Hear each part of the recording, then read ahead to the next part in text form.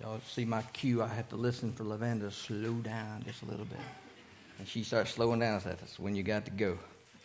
If you have your Bibles, and I hope that you do, we'll be in the Gospel of Matthew this morning, Matthew chapter 2, verses 1 through 12. The title of the message, and I sent this to you early in the week so you could start looking at it, was Wise Men Still Seek Him. Wise men still seek Him. Say, well, Kerry, Christmas is over with, and you're still preaching on Christmas. Well, we're going to cover the passage of Scripture about wise men. When I studied, I'm thinking, where does this fit in? When can you preach the passage on the wise men? Because it's so important. The word wise is important to us. But certainly we're going to look at it this morning. When you think about the wise men found in the Bible, you automatically think about Christmas. When we talk about wise men, you automatically associate that with Christmas, with the Christmas story. Many people associate the reason that we give gifts at Christmas is because the wise men gave gifts to Jesus Christ. And we know there were some types of gifts, but a lot of people do that. That's not biblical. There's no scriptural supporting that. But many people say that that's why we give gifts to each other at Christmas. The misconception of that is the fact that the wise men didn't come to the birth of Jesus Christ. The wise men weren't at the manger. The wise men didn't come to a period of time after that. You might be saying, well, what in the world is he talking about? You know, we had wise men on the nativity up here. We have wise men in our Christmas cards on the nativity. When you always see the wise men, the kings that are there associated around it. But let's look at the Scripture and what the Scripture says about it. We don't know about the timeline there, but what we do know is that the Bible says that Joseph, Mary, and Jesus were staying in a house when the wise men arrived. They were in a house when the wise men arrived. The word wise, let's look at this. I want to break this down. The word wise, we're going to look at it, and we're going to look at the word wisdom. And they're not derivatives of each other, but they have very similarities to each other, and I'm going to put them together for you. I'm going to use them in our passage this morning. The word wise is described as having or showing experience or knowledge and using good judgment. Would you agree with that? Having good judgment, using good judgment, being wise associates with that. It's a little crowded up here, isn't it? It's okay, all right? But using good judgment. Would you say that people are wise when they use good judgment? Would you say they're unwise when they don't use good judgment? Wise person is someone who is able to use the experience and knowledge that they have in order to make sensible decisions and good judgment. When we think about that, an example is when someone touches us, when someone teaches us, these are all things that are important to us. Let me give you an example of this. If you touch fire and it burns you, do you touch it again? Does that make you wise? Let me give you another one. This is really, you try this at home if you want to. Take your tongue and touch it to an ice cube. Anybody want to try that one? Have you ever done that? Anybody ever done that? Y'all, we're in church now. You can't be telling stories like that. Those are unwise choices, unwise decisions. We tend to place people who are wise with age. We seem to think that the older we are, the more whiter our hair gets, the more wisdom we have. And we associate wise with age. The secular world will tell you that wisdom comes from life experiences and aging. And as we get older, we become wiser, so to speak. And there's a certain amount of truth to that. But that's all worldly wisdom. That's all secular wisdom, worldly wisdom. All right, we look at some things together. We all want to be wise, and we all want to make good decisions, and we want all the people around us to be wise. We want all the people around us to make good decisions as well, and we want to all do this together. All right? The word wise is associated with the word wisdom. It's safe to say that wise people have wisdom. And a certain amount of wisdom, all right? It's safe to say that. But true wisdom comes from who? God. True wisdom comes from the Word of God. It comes from God. True wisdom is gained by having a relationship with God through His Son, Jesus Christ. That's how we gain true wisdom, by being in the Word of God, by studying the Word of God, by putting it and saturating it into our lives, by scripture memorization. That's how we gain true wisdom. True wisdom comes from being in God's Word and growing closer to Him each and every day. Now, the Bible has made several references about wise men in the Old Testament, New Testament. There's a lot of references about wise men in the Bible. Who was the wisest of all men? Solomon's in the Old Testament Scripture, the wisest of all men. He asked God to give him wisdom. That's what he wanted, not anything else, but he wanted wisdom. Wise men are referred to in several passages of Scripture throughout the Bible, not just in the Christmas story. In the Old Testament, the Bible tells us and makes reference to wise men giving counsel to Pharaoh. When you don't go back to Exodus chapter 7, verse 11, we know that Moses and Aaron were there, and that Pharaoh was there, and that he threw down a staff. It turned into a serpent. And it says that Pharaoh called the wise men. It also says he called the sorcerers and the magicians to come as well. But he called the wise men because he wanted to understand, how is this possible? The sorcerers and magicians came. They threw down their staffs too. They turned into serpents. Well, what happened to their serpents? That's Bible trivia. They got 8. All right, exactly. All right, so they called the wise men together. All right, in the New Testament, wise men are specifically related to the Christmas story. Even though they were not at the birth of Jesus Christ, they are linked to the Christmas story because of the close proximity of the time that they approached Jesus Christ, to the time they got to Him, to the time they came to seek Him out and to worship Him. They're associated to the Christmas story because of that timeline that takes place. Now let's look a little bit further. The wise men are linked to the Christmas story because they were looking for Jesus, because they sought Him out, just like the shepherds did, just like all the other people did. They were looking for Jesus and they found Him. They sought Him out and they found Him. The biblical understanding of a wise man is, this is it, someone who is not only a hearer of the word, but also what? A doer of the word. James 1:22 says this. But be doers of the word and not hearers only, deceiving yourselves. That's what we're talking about. That's the understanding of a wise man. Someone not only hears the word, but acts on the word, who's a doer of the word. The wise men heard God's word, and they heard His instructions, and they acted on it. They followed the star. They knew they were to go and see the baby Jesus. The same thing with Mary. She heard God's word through the instructions of Gabriel, and she acted on it. She was not just someone who heard the word, but she was a doer of the word. Same thing with Joseph. Same thing with, if you go back and look at Abraham, all these people in the Bible who heard the word of God, who acted on the word of God, and who were obedient to the word of God. Amen?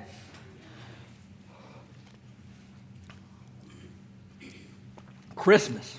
Christmas is over. It's kind of sad, isn't it? I think it's sad. We start breaking stuff down.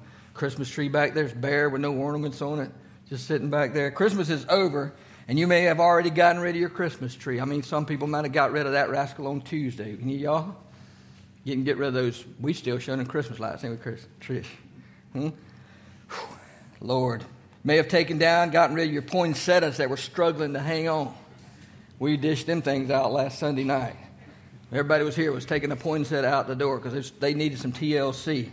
And you may have stopped listening to Christmas music. Let me tell you, I wanted to hear some more this morning. I thought Brother Wesley was going to bring us a little more this morning. But he played Victory in Jesus for me. I know that was selected. I appreciate that. But the truth is, you may have stopped listening, but here's the truth. The Christmas story is just as significant this week as it was last week. Amen? Just as significant this week as it was last week. It's a change of atmosphere. I mean, we can't sing those Christmas songs. I was singing one to Patty coming down here to church this morning. I said, can I still sing Christmas music? She said, you can sing what you want. She used to have me, we was locked in. Thanksgiving, New Year's Day, but it's over with in between that. But anyhow, Christmas is just important this week as it was last week. And wise men and women need to be seeking Jesus today. We celebrated the birthday of Jesus Christ last Sunday in the church. Man, Sunday morning was awesome. A good turnout Sunday night was just phenomenal. I was so happy with Sunday night, and the attendance we had was great, but the program was awesome. And we celebrated that on Sunday, and then we celebrated the birth of Jesus again on Monday in our homes. Families got together, and even after that, but we celebrated the birth of Jesus Christ. Now, here's my challenge to you this morning. We need to be seeking Him today and every day going forward, 2024 and beyond. We don't need to stop looking for Him. And that's why I said wise men still seek Him. And we need to make sure that every single day we're seeking out Jesus. If you are able, would you stand with me in honor of the reading of God's Word this morning as we open up Matthew chapter 2, starting in verse 1. After Jesus was born in Bethlehem of Judea, in the days of King Herod, wise men from the east arrived in Jerusalem, saying, where is he who has been born King of the Jews? For we saw his star at its rising and have come to worship him. When King Herod heard this, he was deeply disturbed, and all Jerusalem with him. So he assembled all the chief priests and the scribes of the people and asked them where the Messiah would be born. In Bethlehem of Judea, they told him, because this is what was written by the prophet. And you, Bethlehem, in the land of Judea, are by no means least among the rulers of Judah, because out of you will come a ruler who will shepherd my people Israel. Then Herod secretly summoned the wise men, and he asked them the exact time the star appeared. He sent them to Bethlehem and said, "Go and search carefully for the child. When you find him, report back to me so that I too can go and worship him." After hearing this, the king, they went on their way, and there it was, the star that had seen at its rising. It led them until it came and stopped above the place where the child was. When they saw the star, they were overwhelmed with joy. Entering the house, they saw the child with Mary and his mother, and falling on their knees, they worshipped him. Then they opened their treasures and presented him with gifts of gold, frankincense, and myrrh. And being warned in a dream not to go back to Herod, they returned to their own country by another way. Pray with me, please. Father God, I ask that you bless the reading of your word. God, I ask that you cleanse me of every sin, cleanse me of every impurity. Father, I ask that you hide your servant behind the cross and allow me to deliver your message to your people. These things I ask in your Son's precious and holy name. Amen. You may be seated. The wise men listed in this passage of Scripture referred to by the Greek term magi. And that's what they were referred to as magi. They were kings, they were wise men. They were considered oriental astrologists who studied the stars. They were people who studied the heavenly bodies. They were smart individuals because of what they studied. They were ones who were intended to give counsel. They were wise men. They sought out to understand the events of the time. They were considered to be wise men because they had wisdom. They had knowledge, and they did what? They used good judgment in their decision making. They were able to give wise counsel. We've studied that many times before. They offered counsel on the events that were taking place in the world. When you had something that was hard to understand, that these men would study it and they would help to understand that. They offered wise counsel. Here's a specific. They were Gentiles and not Jews. Jesus came to be the King of the Jews, and these wise men were not Jewish. They were Gentile men. They were men who had a specific calling that had been placed on their life. They were called by God to come and see this baby Jesus, come and see the Messiah, come and see. You see, those three words are so significant. You know, Jesus used those words throughout his ministry. Come and see where I live. Come and see where I'm staying. Come and see the love that God has for you. He used those same words, and these are the same phrase that the wise men got when God played it upon them, when he showed the light to them, and when the star lit up for them to follow, just to come and see. Jason, I want you to use that second slide for me. The Bible gives us three important facts about the wise men. These are things you might want to write down. I want to give you some facts. They're easy facts, and they're same facts that we should be using today. When you think about it, we all want to be wise. We want to be wise men and women. All right, these are the same facts that they followed. All right, let's look at them together. First, they were looking for the King of the Jews. Man, we need to be looking for Jesus. We need to be looking for his second return. We need to be seeking him out every day. We need to looking for Jesus. That doesn't change from the wise man to today's person, to today's Christian. Number two, they had seen and followed the light that God provided. It was a star. It was lit up. It was illuminated, but it was the light. They saw the light and they followed the light. Let me ask you something. Who is the light of the world?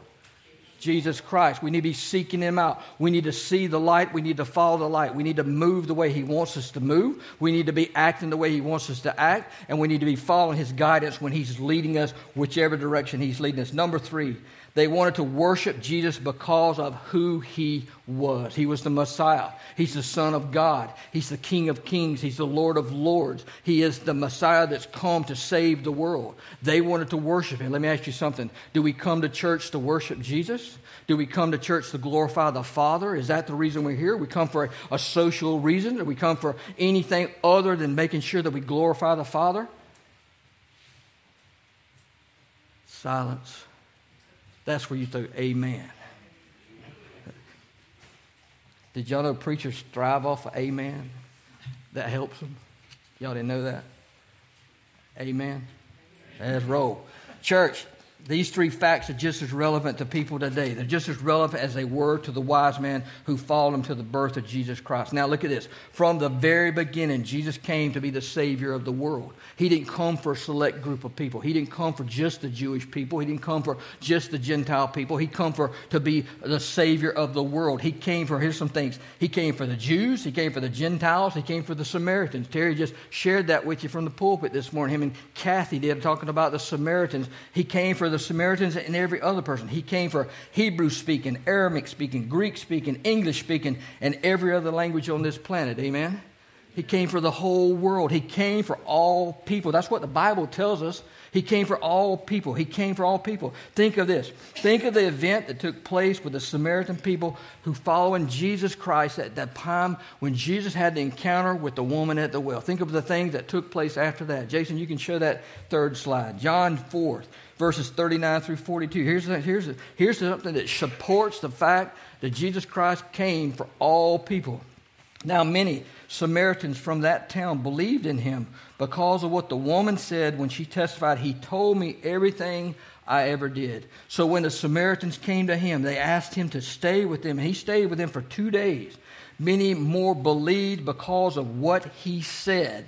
And they told the woman, here we go, "We no longer believe because of what you said, since we have heard for ourselves and know that this really is the Savior of the world." They heard it. They heard it from Jesus Christ. They heard it from his own mouth. He's the Savior of the world. Now let's look at a few things.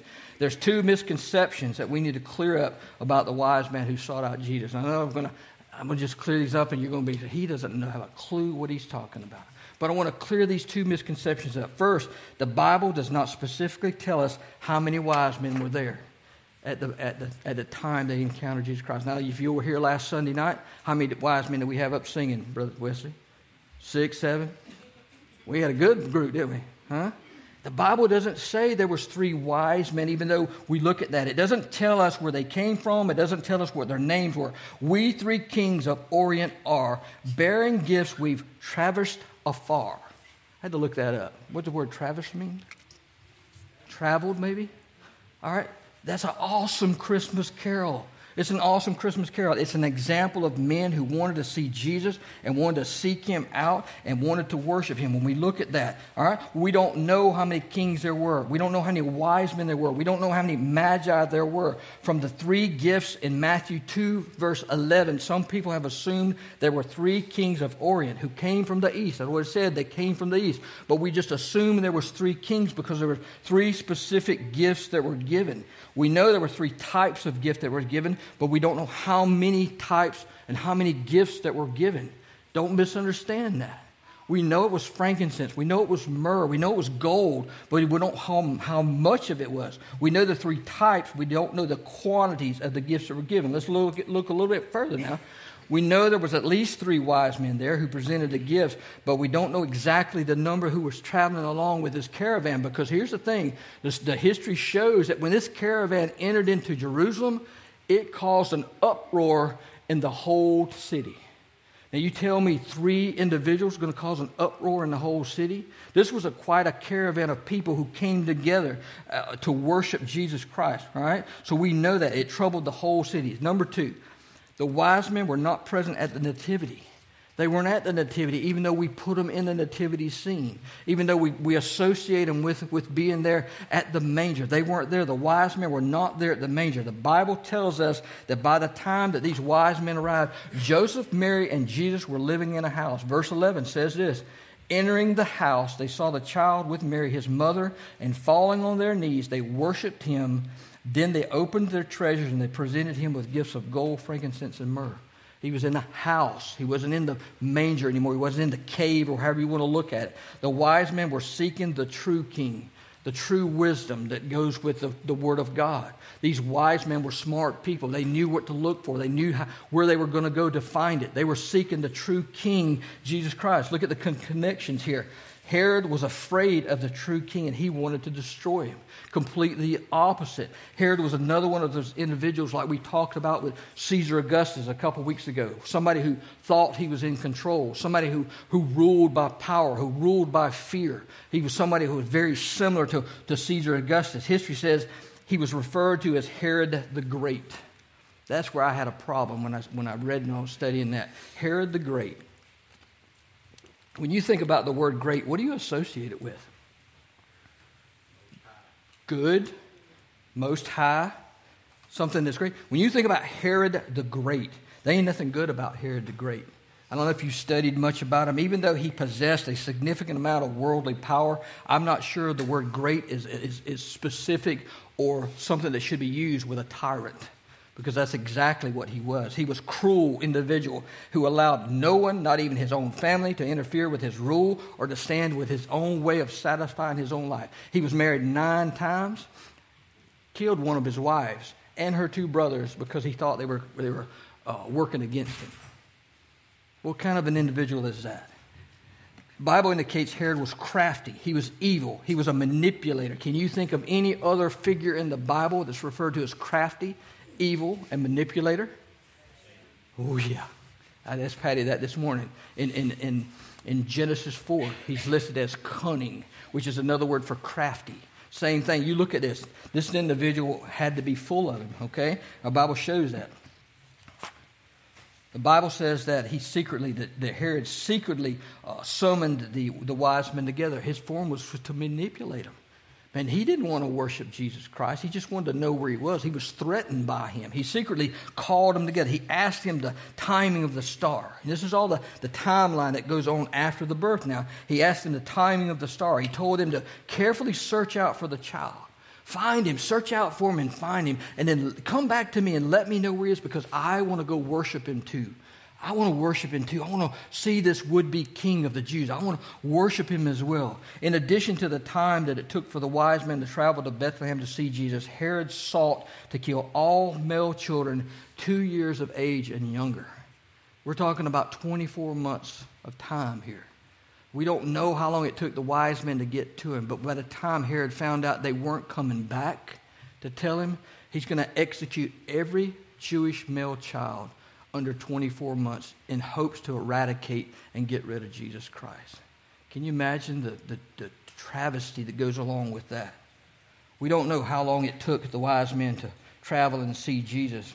What we do know is that Herod realized that the wise men weren't coming back, and he used this timeline to create havoc in this country. The journey of the wise men that they took gives us an example of a good lesson of finding the will of God. It also gives us a good lesson of being not an idiot, being obedient to the will of God. I'm glad y'all are forgiving. It's a good group of people I got here, because sometimes it comes out and it's like not registered up here or something. Yeah? The journey of the wise men it gives us a good example of how long it took. It gives us a good example of people responding to God's word and to what he wants them to do when he places a call on their life. And that word response. We ever talk about responding or response? You know, when God places a call in your life, you got to respond to that call. You know, I'm not just called into the ministry. I'm called into to be a servant of God. I'm called to be a witness. I'm called to be someone who shares the gospel. I'm called to be someone who ministers to the needs of people, spiritual and physical needs. These are all things that God places a call in life. When we become a Christian, it's not just, hey, I check that box, now I'm good to go. That's when we get to work. When you become a Christian, that's when it's time to go to work, all right? Let's look at this. The wise men followed the light that God gave them. Followed the light that God gave them. Isn't that amazing how God started out with the light of the world coming into a dark world, and then he gave some wise men a light to find the light of the world? Man, he showed them exactly the thing. We look at this, the light that he gave them. The wise men confirmed their steps by the word of God. They knew the word of God.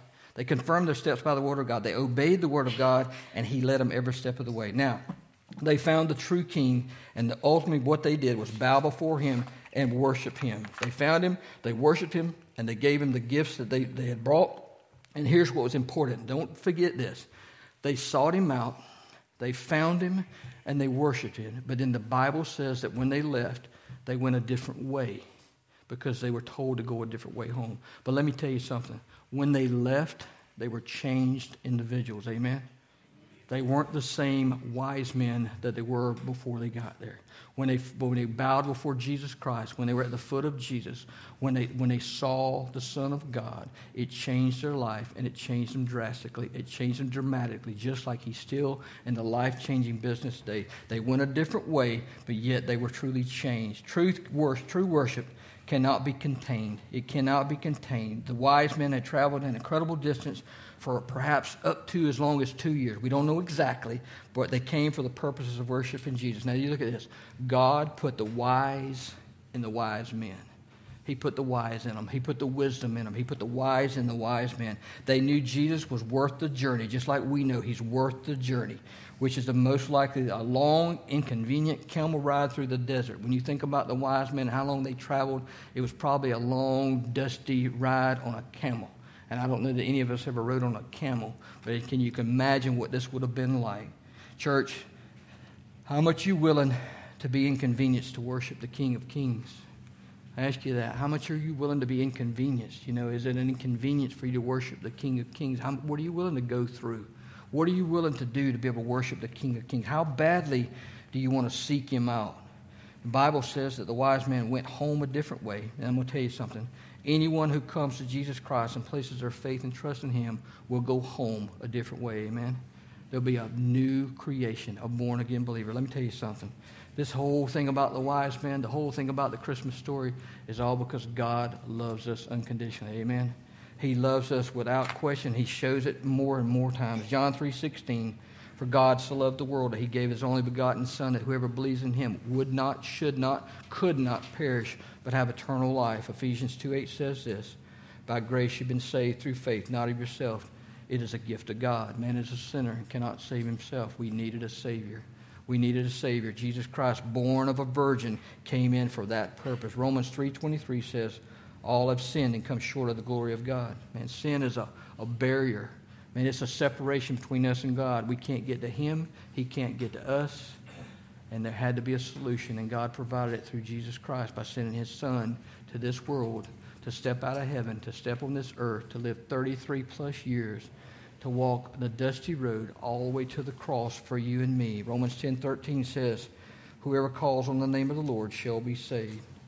Whoever calls on the name of the Lord, doesn't matter who you are, doesn't matter how old or young you are, doesn't matter where you are in your social ladder, doesn't matter. It says whoever calls on the name of the Lord will be saved. God will forgive you, and he'll write your name in the Lamb's Book of Life. Friends, I tell you this every week because it's important to me.